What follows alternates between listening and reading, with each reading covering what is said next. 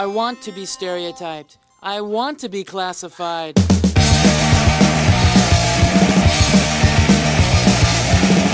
wanna be stereotyped. I wanna be classified. I wanna be alone. I wanna suburban home, suburban home, suburban home, suburban home. Every day, Americans are bombarded with hundreds of messages suggesting that the good life is attainable through the goods life by making lots of money and spending it on products that claim to make us happy, loved, and esteemed. On the news shows, we hear a near constant refrain from economists and politicians about the importance of consumer spending and economic growth. And around $150 billion are spent most years to embed consumer messages in every conceivable space, from TV shows and websites to public bathrooms and escalator handrails. Lately, marketers have even been paying actors to drop sales pitches into conversations in bars and city parks. But commercialization and consumerism also reach deeper, worming their way into people's psyches and encouraging them to organize their lives around higher salaries and owning more stuff. Unfortunately, this can come at a high price for the well-being of both people and the planet. Research consistently shows that the more that people value materialistic aspirations and goals, the lower their happiness and life satisfaction, and the fewer pleasant emotions they experience day to day. Right now I sit around pretending that I'm busy. How do you pull that off? I always look annoyed. Yeah, when you look annoyed all the time, people think that you're busy. Think about it.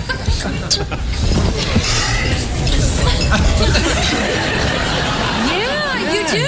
He looks very busy. I know what I'm doing. In fact, Mr. Wilhelm gave me one of those little stress dolls. All right. Back to work.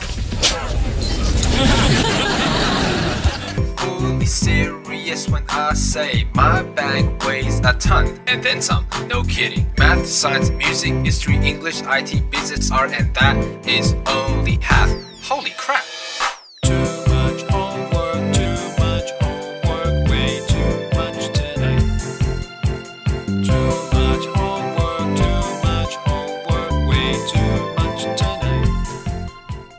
Too much homework, too much homework. Hey everyone, welcome back to 500years.org podcast. Today is May 27th, 2016, and today we're going to talk about busybody, consumerist, conformist. What made me start thinking about this is that in my well-to-do neighborhood, I noticed over the past year that the number of swimming pools being put in has just gone completely crazy. So whereas maybe I had one or two neighbors that had swimming pools, now there's probably about 10 or more, and at least 2 ongoing swimming pool projects. And the odd thing is because I have nothing against swimming pools. I think swimming pools are great. I like to go swimming every day at the pool that we have that's a 10-minute walk down the street. The thing is that these pools are enormously expensive. They usually run about $70,000 to put one in. And as far as I can tell, I haven't seen a single person swimming in them. Now, my neighbors all have some other things that are very similar. That's similar to each other, but very dissimilar to me. Most of them have jobs where they go off to work. The whole family is up at around 5 o'clock in the morning to prepare for school. Both parents work full-time. The kids go to school, and the kids have tons of scheduled activities. So all of this busyness that they put upon themselves has prevented them from actually using the swimming pool. And the irony is, in my view, that the second income that they need to afford the pool is exactly what keeps everyone out of the house and from using the pool. So it seems to be more important to have this little opulent piece of consumerism that they can enjoy for a few hours on the weekend maybe, at the expense of everyone going to work and then also the kids going to school. If they didn't have this desire, they could probably easily alleviate the $70,000 expense, which is probably more than the salary of one of the 2 people going to work all day. Now, I am often busy myself, and I often like to be busy. But what I see, what seems to be for some people, is that to be acceptably busy is an imperative for every waking minute of the day. And doing something like filling it up with a job, which I know a lot of people, of course, have to do this, but having to fill it up with a job seems like a legitimate amount of thing to do in order to appear busy, legitimately busy. If you were not to do that and you were to say, well, let's consume less and let's be less busy with things that we don't like, I wonder if people would either feel bad or if they would sort of suffer a people looking down on them, whether they're friends or their family or their neighbors, for, being lazy and unbusy. And one of the things about being busy is that it's a great way to not have to make a decision, to not have to think about your priorities, and to generally be thoughtless in life. Because once you're busy, once you say, well, I'm at work, and I'm at work looking busy, then I'm occupied, and now I don't have to make any tough decisions on my priorities. To be legitimately busy is really what people desire. And legitimacy comes from having busy activities that seem to be the same as everyone else, which is conformity. So the work cycle is just too oddly identical for every single person. That same pattern of the 5 days per week for the exact same 10 hours scheduled at the exact same time doesn't really make sense when you think about it, except that we have this conforming work schedule put upon us and deemed to be legitimate. The busybody conformist seems to be the sort of perfect match of attributes that apply to this behavior. And that means it's everything from insisting that everybody goes to work for the same 50 hours and goes to school and does other activities, be they organized sports or extracurricular classes or latchkey, that all sort of say to the child, you are now acceptably busy. The other thing that goes in with the busybody conformist that I see is unneeded consumerism. So like these people who are constantly putting in swimming pools, they are completely disregarding their sense of time and their availability of time, and instead sort of delegating or pushing that could be pleasure of having free time, unoccupied time, into, cramming it into a little bit of consumerism, regardless of the expense. One of the great ways you can see that being busy is a way to not make decisions or not be conscious about what you're doing is in people who love to work in crisis mode. If you are constantly putting out fires, you never really have to think about what you could be doing to add value. You always just have this crisis that you have to solve immediately. And I spent years working that way, where it was always, constantly behind, have to make deadlines. And so I could thoughtlessly just grind through my work without joy and without thought, but always felt like it was both legitimate and I was doing the right thing, even though what I was really doing was avoiding decisions. And you probably can meet many people who work in a constant state of crisis. You might also know other people who I absolutely dread having any kind of free time whatsoever. We have neighbors in our neighborhood who, besides going to work, literally at the first thing on Saturday morning, they are out doing yard work for the entirety of the weekend. Even though there's not enough yard work to do for that long. Like, just how many times can you dig up your flowers or weed your beds and still call it genuine? I have a relative who, if he wakes up in the morning and doesn't get to mow the lawn on Saturday, and this is after working, 50 hours a week and doing the commute and everything, then he almost seems severely depressed. So the best thing that he could ever imagine is waking up at 7 o'clock on Saturday morning and the toilet being broken, because now he's got a legitimate activity to keep him busy and free from being alone with his mind. You may also have relatives who, like during Thanksgiving dinner, before the last person has, even finished their meal, the people all, get up and rush to the kitchen to do the dishes and to make sure that they are legitimately contributing to the evening by joylessly, they're still even chewing their food, but they are around the sink doing dishes. Looking busy at work has been a long time activity for people who, work in the cube farm or anything else. It doesn't matter at the end of the day if they have produced or not produced. It's only looking busy and being there for that time. I've noticed that my own employees, when they first come on, sometimes have a bit of stress because we have no looking busy requirement. Since everybody works at home and out of sight, the only thing they have to be measured upon is what the actual workload they do, what they do and what their output is. And some people who, if they're moving from a place where they had to look busy, can find this very stressful. In the clip, we heard the Seinfeld guy, not Jerry Seinfeld, but his friend George, talk about how he looks busy at work, and that's just to look annoyed.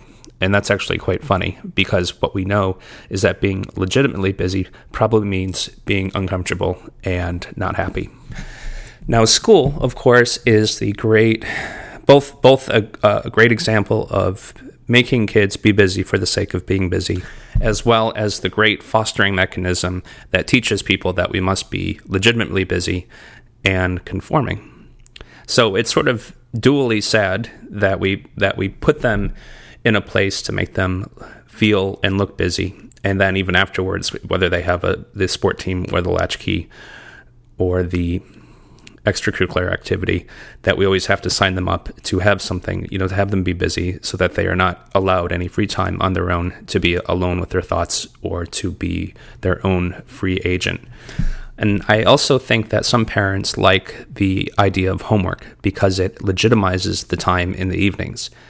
So this is just a thought, and it's only probably some parents and only some kids, but what a great thing to have an activity which might burn an hour or two, which is not something that the child might enjoy, but instead is a legitimate busybody activity that was sanctioned by the authority of the teacher. So you don't even have to think about if the homework is any good or if it's doing any value. All you got to know is that it was prescribed by an authority, and it's keeping the child legitimately busy, and probably also keeping a frown on his face. Being busy with homework also keeps the kids off the screen. And a popular thing now with parenting is to have screen limits, which is limiting the amount of time that your child is either in front of the iPad, the computer, the video game console, or the television. Now, as I unschool or homeschool my kids, this is kind of a serious concern because the kids will spend upwards of 8 hours a day stuck on the screens doing what they prefer to do. And of course, what they're doing is very interesting. They're building stuff in Minecraft or in Terraria, or they're learning stuff on YouTube, or they're writing, or they're doing just some kind of activity that they're very much engaged in. Now, what's sad is if you already have a kid that's going to school, and we recently have met some of these people, who's, going to school and then has the homework burden and has the latchkey burden, to all of a sudden worry about them getting screen time seems kind of silly in my point of view, especially since when Addie, my daughter, did go to school, they only had half hour of computer time per week. And I recently heard on my Singularity Bros guys that they interviewed a teacher, not on air, but they interviewed a teacher, and the teacher they don't permit, and this is in Massachusetts, any computers during the school day whatsoever. So not even as a planned educational activity. And if you think about school in its purported capacity to prepare kids for adult life, most adults who have a sort of knowledge worker job, be it in an office or in sales or marketing or what have you, are probably on their computers for 8 hours a day themselves. So it'd almost be embarrassing to say, yes, my school child gets even less than 4 hours a day of screen time. Anyway, that was my point of view. So then we go to college, and obviously when a kid turns 17, 18 and is looking to transition out of high school, college is, of course, the prescribed course, because that's what we've been telling ourselves. That's, the whole myth of you need this degree, this signal to get a job. But it also is just a tremendous way to be legitimately busy.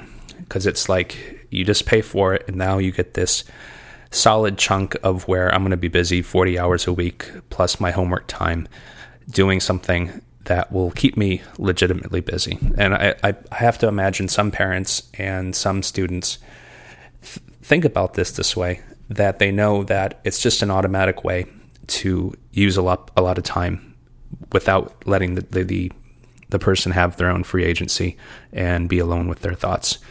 I think vacations can work this way too, in both a couple ways. It's, for many people, the vacation might be the only time that they allocate without guilt time to be free agents and alone with, and make decisions for themselves that make them happy. They probably also eventually feel guilty after they've been on vacation for too long. And then there's probably some people who have to fill their vacations with arbitrary activities. Again, to say like, I'm here, I'm paying for it, let's figure out a way to be busy. So I'm going to schedule this tour or schedule this class or what have you. Also, I see people using fucking errands, as a way to burn up their weekends. And we had friends once that would spend most of all day Saturday going around to various stores buying things. And then Sunday, they went to the various stores to return a lot of the merchandise that they bought. But they really could not feel good about their Saturday or Sunday if they did not fill it up with errands. And I know errands have to be done, but really, there's, do them during the week. Give yourself that time to not be busy. I also wonder if some people fear retirement because they know they will have to figure out what to do on their own. My dad was one of these people. He did end up retiring just because he was too tired from work. But he really thought, like, what am I going to do? Am I just going to sit here and smoke and drink and watch television? Which was about as creative as the man could be. But he was fearing having to retire because he wouldn't have that massive thing take up his day. So I'm guessing that a lot of people have massive guilt for having free time and for not being legitimately busy. And I know this was thrust upon me, and it was a obsession of mine for probably 10, 15 years until I finally came to the conclusion that I wanted to wrestle back my time, and I wanted to think about being busy versus, being valuable or being a free agent in different ways. The person who goes to work, or even the couple that goes to work for 50 hours a week, if they produce the same economic outcome that I can produce in a few hours, then really no one is more legitimate in that equation. If anything, I would think I'm more legitimate because I have done it more efficiently. I would also apply that then to the spending side or the consuming side, so that if in comparison to someone else, I don't consume something because I want to take the time back or give my wife's time back. Let's say, for example, I decide to walk down to the public pool 10 minutes away instead of spending $70,000 to put one in my backyard. I have actually taken my time back by removing a needless consumption item that would have been needless had I decided to put my wife to work or work that other time, because we would never be there to go swimming, which seems to be the case with the neighbors here who have bought the pool but then don't use it. Some of this also might be from our acquired or inherited Protestant work ethic, which has long come from, hundreds of years of saying, what's the proper role of people and their activities? And the Protestant work ethic is something that we try to assimilate people who come from other countries into having, but they don't even necessarily have it. Thaddeus Russell, in his Renegade History of the United States, goes really deep into this. I actually haven't read the chapters on it, but I've heard him speak in length on it on the School Sucks Project and elsewhere, such as the Isaac Morehouse Show. But the Protestant work ethic might be one of those drivers to say, look, guys, you have to constantly be busy with legitimate activity. We also, of course, get this from school. School is a big training ground to teach us this. And then we also, as school teaches us to conform with each other, we have a lot of, neighbor to neighbor or friend to friend or family member to family member pressure to be like other people. So what can be shocking is everyone in my neighborhood has strikingly similar consumption patterns about both that their busy patterns are the same and then what they want to own. And there's this sort of homogeneity of the types of and numbers of cars, the types of entertainment things they have, such as, again, the swimming pool, how the lawn is maintained, onward and onward. There's very little creativity or diversity in how people spend their money, which I think is kind of interesting there, because when you actually think of models of consumption that you might like, they are probably a lot different than just copying your neighbors. So what would some of these other consumption models be, besides the busybody, conformist, consumerist? Well, one thing we could look at would be the inventor. Think about Alexander Graham Bell, or someone who just loves to invent new things, would likely see no value in ever looking acceptably busy, and would have such a pressing charge to invent new things that all the time would go there, as well as all of their fascination. They probably wouldn't try to compensate the fact that they've burned all their time on then needless consumption goods at home. Not that they wouldn't enjoy luxuries, but they wouldn't feel like they had to jam in their personal life through owning nice things that they get to use for a short amount of time. I would say the same thing would go for the entrepreneur, who is always operating against the clock. So even though they might be tremendously busy, they're not going to value simply looking busy. We always get to see neat images of the eccentric tycoon. So if you actually that's a verb. If you Google William Buffett and Bill Gates, most of the pictures you'll find are them either sitting, eating jelly beans, playing euchre or some kind of card game, or they're at a restaurant eating hamburgers, french fries, and milkshakes.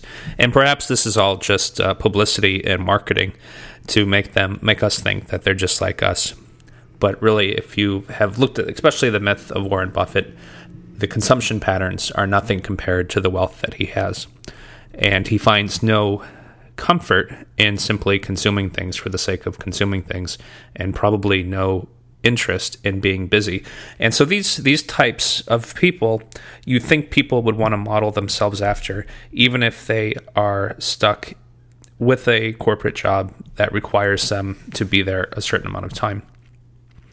The rapper or the rock star obviously consumes their time and their busyness in a much different way, needing, just like the inventor, time to create music, hanging around the studio, finding creative inspiration, and then also probably partying or finding beautiful young ladies to bed down. And of course, I've commented on the rappers' kind of funny consumption before, in that they make wealth look like time is spent pouring champagne on pretty girls' bottoms in a hot tub. So I don't know what to do with that. There was a neat documentary of sorts on MTV about 15 years ago where they were showing Kid Rock's normal life. And what was funny is that he lives on this normal sort of suburban home in a Detroit suburb. And what he does for fun is he has all of his friends over. They sit in their garage. It's just like a ranch house. So they sit in the garage at a folding table. They keep the garage door open and they play cards, drink Budweiser, and smoke cigarettes, which was sort of like the exact thing that my parents did. So it was kind of neat seeing this person consuming, much like Warren Buffett, very ordinary things despite having great fame and great wealth. We could say the artist, whether it's the fine artist, the painter, the sculptor, again, has no need for looking legitimately busy. They will spend their time and their passion and their creativity, and will probably, the moment that runs out, will then go to, as at least the stereotype is, enjoying their life and trying to find new inspiration. When you read biographies of famous athletes, we also see wildly different consumption and busybody patterns. Of course, they spend a lot of time working out and practicing their sport. But if you do this, if you Google LeBron James or Tom Brady, you'll be amazed at how much time they spend sleeping and how much time they spend on the massage table. Obviously, that is not to impress anybody with how busy they are, but rather a much different management of priorities in their lives. And then some of the ultimate way people sometimes imagine how they would be busy or spend their time and consume would be the spiritualist or the philosopher. And again, there's no need for looking legitimately busy in these consumption or life models, but instead spending all the time that you can reading, synthesizing, thinking, and then communicating in meaningful ways. And at least the stereotype with these people is that they have very little need to compensate for their lack of free time or their lack of engaged time with just having a lot of stuff in their house. Another kind of funny example of this sort of common consumption amongst very powerful people is if you ever watch TV shows about the President of the United States.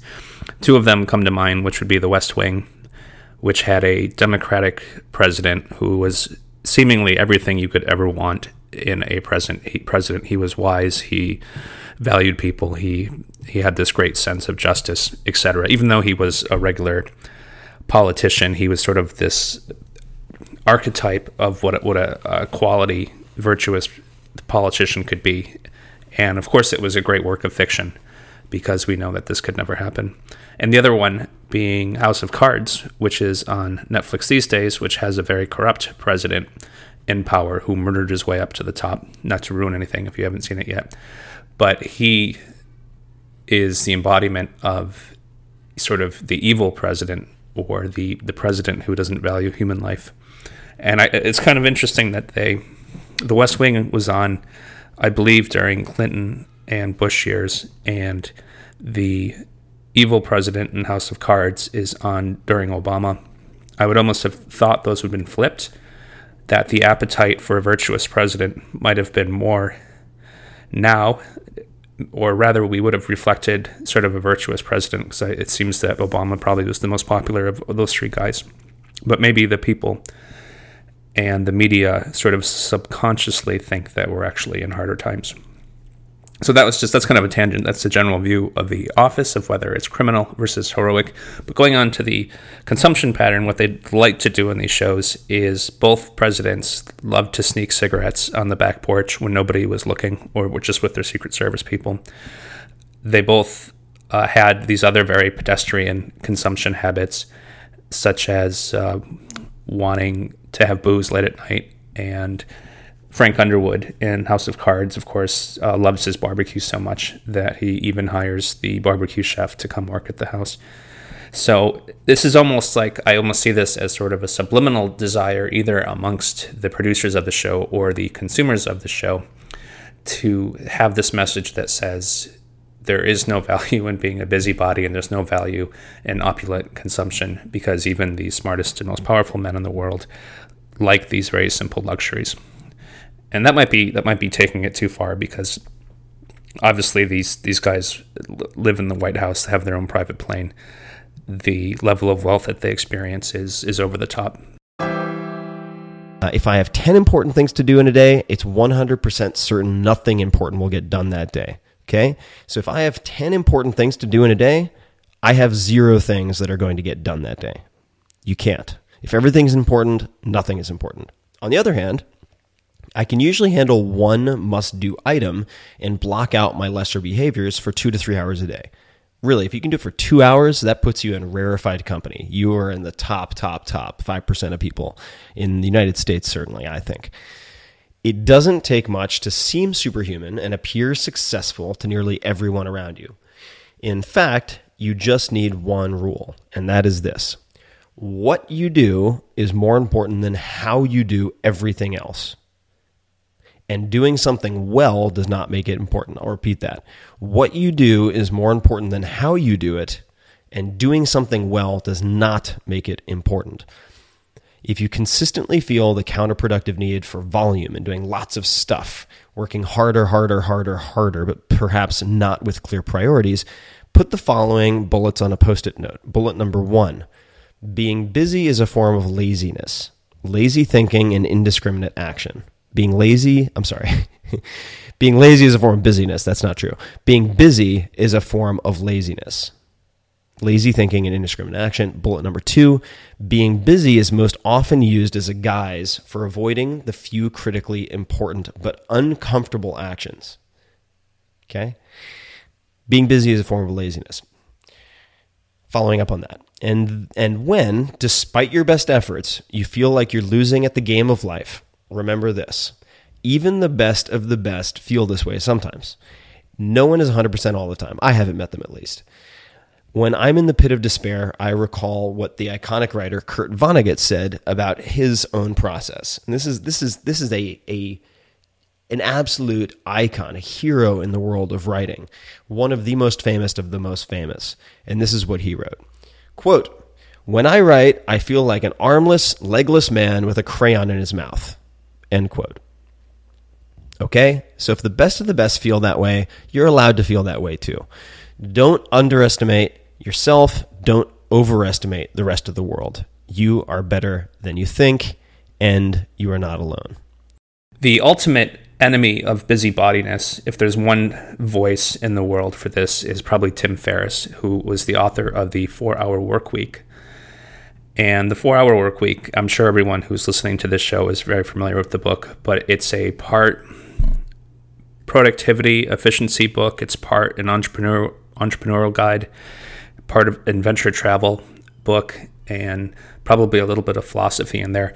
And what Tim Ferriss did is he went from a 80 a week sort of hustle bustle, and did everything he possibly could to take control of his time back to get his work week down to 40 hours. And that meant employing a bunch of tools and employing a bunch of new processes, like how decisions are made, whether if there was a customer service problem and it could be solved for $100 or less, he would delegate the decision, hiring people to do aspects of his job, even very valuable aspects, and just really putting his brain against the problem of not being busy and instead reclaiming time.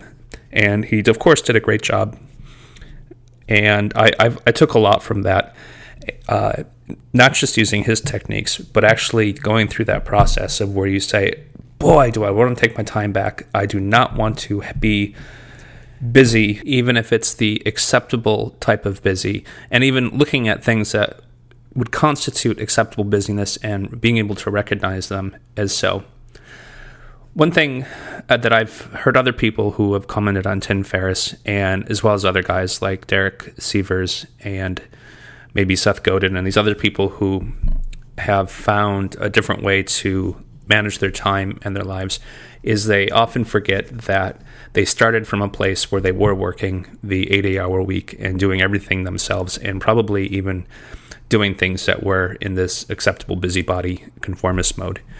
But it was at some point after they had built up enough life capital that they were able to take a moment, look back, and reconfigure how they lived, how they consumed. At least I know Sievers and Ferriss live fairly stoic and non-consumer lives as they describe, often even trying to get their entirety of possessions, into a suitcase or two so that they can travel and not be tied down to the earthly possessions that most of us are stuck with. So I often wonder if people in the sort of conformist, acceptable busybody, consumerist mode lose track earlier in their career when they actually do have to be actually busy to develop the life capital that could actually free them up from that trap, and maybe just forget to see it and forget to get out of it. I don't know. I'm just sort of making this up as I go along, but that's what I sort of see. I've been listening to the Tim Ferriss podcast, and I'm about 12 episodes in, and of course I've read one of his books, and I've also read about probably between 8 and 12 other books, some of them which I've discussed here, such as Think and Grow Rich, where they discuss the patterns of what successful people do. And what I see over and over again is that there's sort of two types almost that we hear about in these kind of wildly successful people. there's this one sort of group, and I actually even think they're the lesser of the smaller population of the two, that gets up early and has this initial burst of creativity before they do anything else. And they make sure that they either write or compose or do whatever productive creativity right from the start, even postponing their breakfast. And then much later in the day, they'll get around to responsive stuff like email and whatnot. And so this is, they put themselves into a creative mode instead of a reactive mode right away. The other group typically sleeps later and then spends all morning on biology. Be that, a big popular one, of course, is taking a giant long walk so that you can sort of met out your thoughts, as well as get some exercise, get your heart pumping. Other people exercise, other people meditate, other people do yoga. And then it's later, there's the productive time is, in the afternoons or maybe in the evenings, but it's a much shorter workday than you would think of these millionaires and sort of intellectual celebrities. The one pattern that you never hear is the one that I see all my neighbors doing, which is get up before you want to with your alarm clock, sort of scream at your kids to get ready for school, usher them off to school, then have a 45-minute commute in your car, and then immediately do emails and meetings and sit and look busy and then be told when to eat your lunch, and then not be able to nap in the afternoon when you're sleepy, et cetera, et cetera. Pick up your kids from latchkey at 6, make them do their homework, yell at everybody to eat, catch a couple hours of television, and then pass out just to do it all the next day. That's the one pattern of sort of using your time and consumption that you never hear about the highly successful people using. And I think that's interesting right there on its face, because it would seem to be pretty easy to do the analysis of, if let's just say you're just a regular person looking at your life, the first thing you would want to copy is probably not your neighbors, but probably the people who seem to be doing it the best and the most productive, the most productive, and finding the most personal satisfaction. It would be interesting. I was trying to think of this if I were either being interviewed for a job or, since I own my own company, if I were interviewing people, it was interviewing for not like a call center type job, but a job that required a great deal of leadership, creativity, invention, those type of really valuable people that can really transform a company or transform the work that they do. And if I was sitting on the other side of the table, would it seem absolutely ridiculous if the person said, well, I'd really like you to hire me. Let me tell you about how I work. I usually get up at 9:30. I do some stretching. I then, I have some coffee, and then I go walk for an hour and a half. I go swimming. Then I come back, and that's when I start doing a little bit of email. I then take a break for lunch. I take a short nap, and then I'm going to give you, 3 awesome hours of my best mind. Most employers would probably find that to be wholesale insane, even though that actual work pattern is the one of many highly productive and imaginative people. So I would still, even for myself, have a hard time listening to a prospect say that and not feel, just from my own conditioning of being schooled and working at big companies, I would still probably feel uneasy. But it probably would, if I think real hard, that would probably be some of the most perfect people you could hire to add value to a business. You like this? Very soft. Soft. Nice. Soft. This alone should go on your private parts and into there. Not newspapers or anything else. Only this. There are lots of it in here. And you sit down, you do it, and you just flush. Go ahead, flush.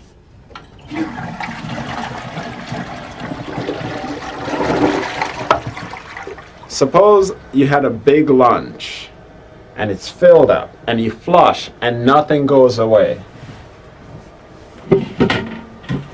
It's still there. Suppose it's still there. I kept this for you. this here is a cookbook. So there are many different types of foods that you can make, and I think you saw earlier for like fish, many different types of fish that you can make. Let's see if we get something.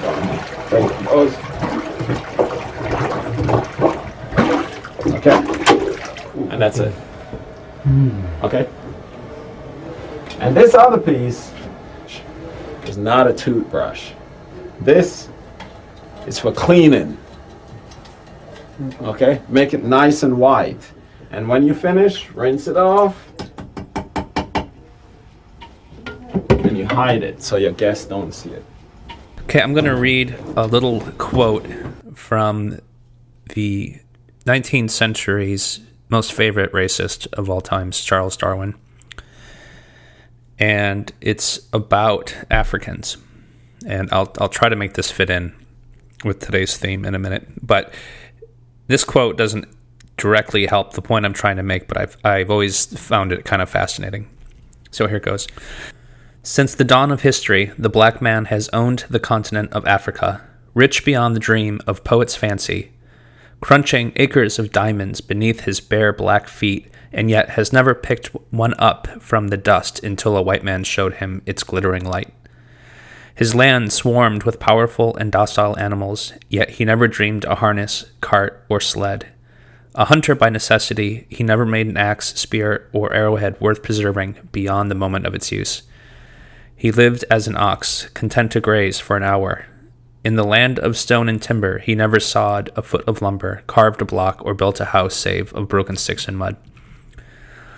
With league on league of ocean strand and miles of inland seas, 4,000 years, he watched the surface ripple under the wind, heard the thunder of the surf on his beach, the howl of the storm over his head, gazed on the dim blue horizon, calling him to worlds that lie beyond, and yet he never dreamed a sail.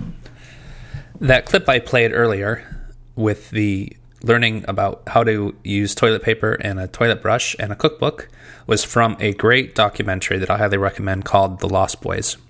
Nothing to do with the Kiefer Sutherland movie, and if you do track it down, I did find it on YouTube. I'm sure it's probably on Netflix and Amazon as well. Do not get confused with the 60-minute special under the same name. It's the same story, but it's all feel-good, whereas the documentary is much more intense and tells a much more complete story. What it is about refugees from the Sudanese war have to flee, and they end up in a camp in Kenya where they basically have a subsistence living in lean-tos and very basic food needs, and they spend most of their time playing soccer and enjoying the sunshine.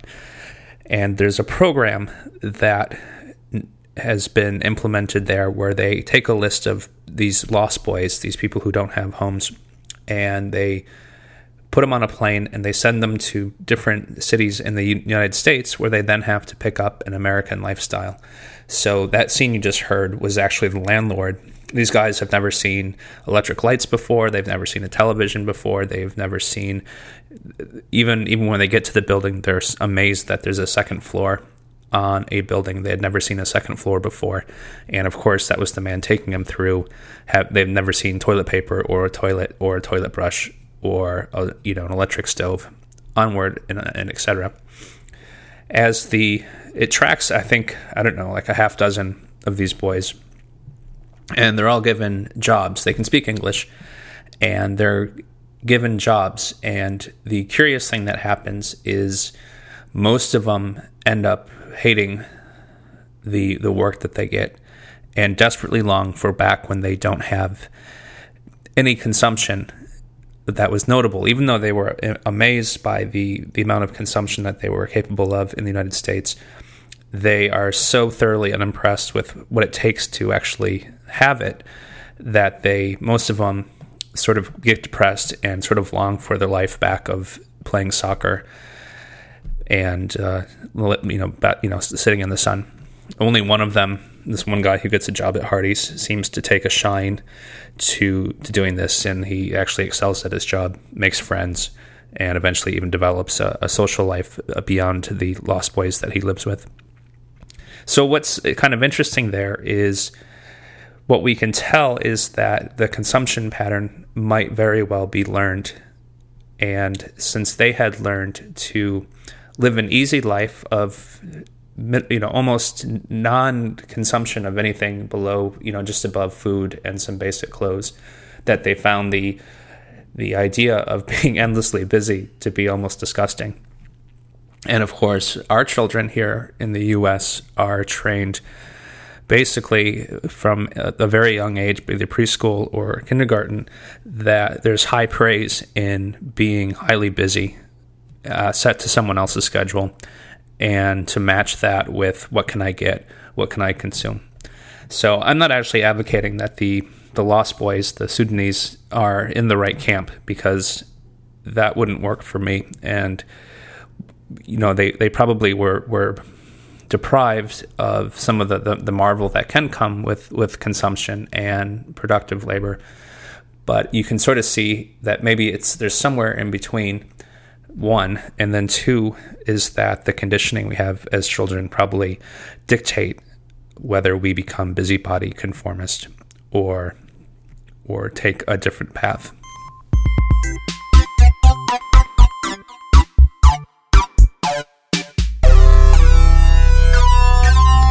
So that was the podcast for today. Thanks so much for listening. I hope you got something out of it. Hopefully it wasn't too repetitive and not too thoughtless. Before I leave, though, I did 2 podcasts ago promise that I would explain why my kids think Ron Paul is my father. And it's really not that interesting of a story. But my kids have almost never seen their grandfather, my father, maybe 2 or 3 times in their entire life before he passed. And I had this great picture of me and the good Dr. Paul from a fundraiser he did in New Hampshire. And that was put amongst the family photos. So they just started saying that he was my dad. And I didn't bother to correct them. In this podcast, I've been pretty critical of the word, or critical of the concept of consumerism, or a consumerist, or someone who puts too much importance on purchasing and using things. I just wanted to clear up that I am by no means a vow of poverty monk. I am an incredible consumer. I love consumption. I love consumer goods. I love buying stuff. I love using stuff. I love having stuff. My thought, though, is that I also really appreciate and value my time, and I recognize the difference between having one versus the other, and sometimes it is an either-or choice, and I just like to be very thoughtful about that. So anyway, that was the podcast. Thanks for listening. Keep tuned. If you can, give me a good review on iTunes. Tell your friends. The podcast is slowly growing, and it'd be a lot of fun if more people got to have a listen. Thanks so much. Bye-bye. She cried and cried, then stopped and sighed. Fuck, was all she was muttering under her breath. Cleaning the coffee cup stained from the neglect and her singing tune as the associates slunk into the cubes, wishing bad luck to the bastards plotting to concuss their bombs onto her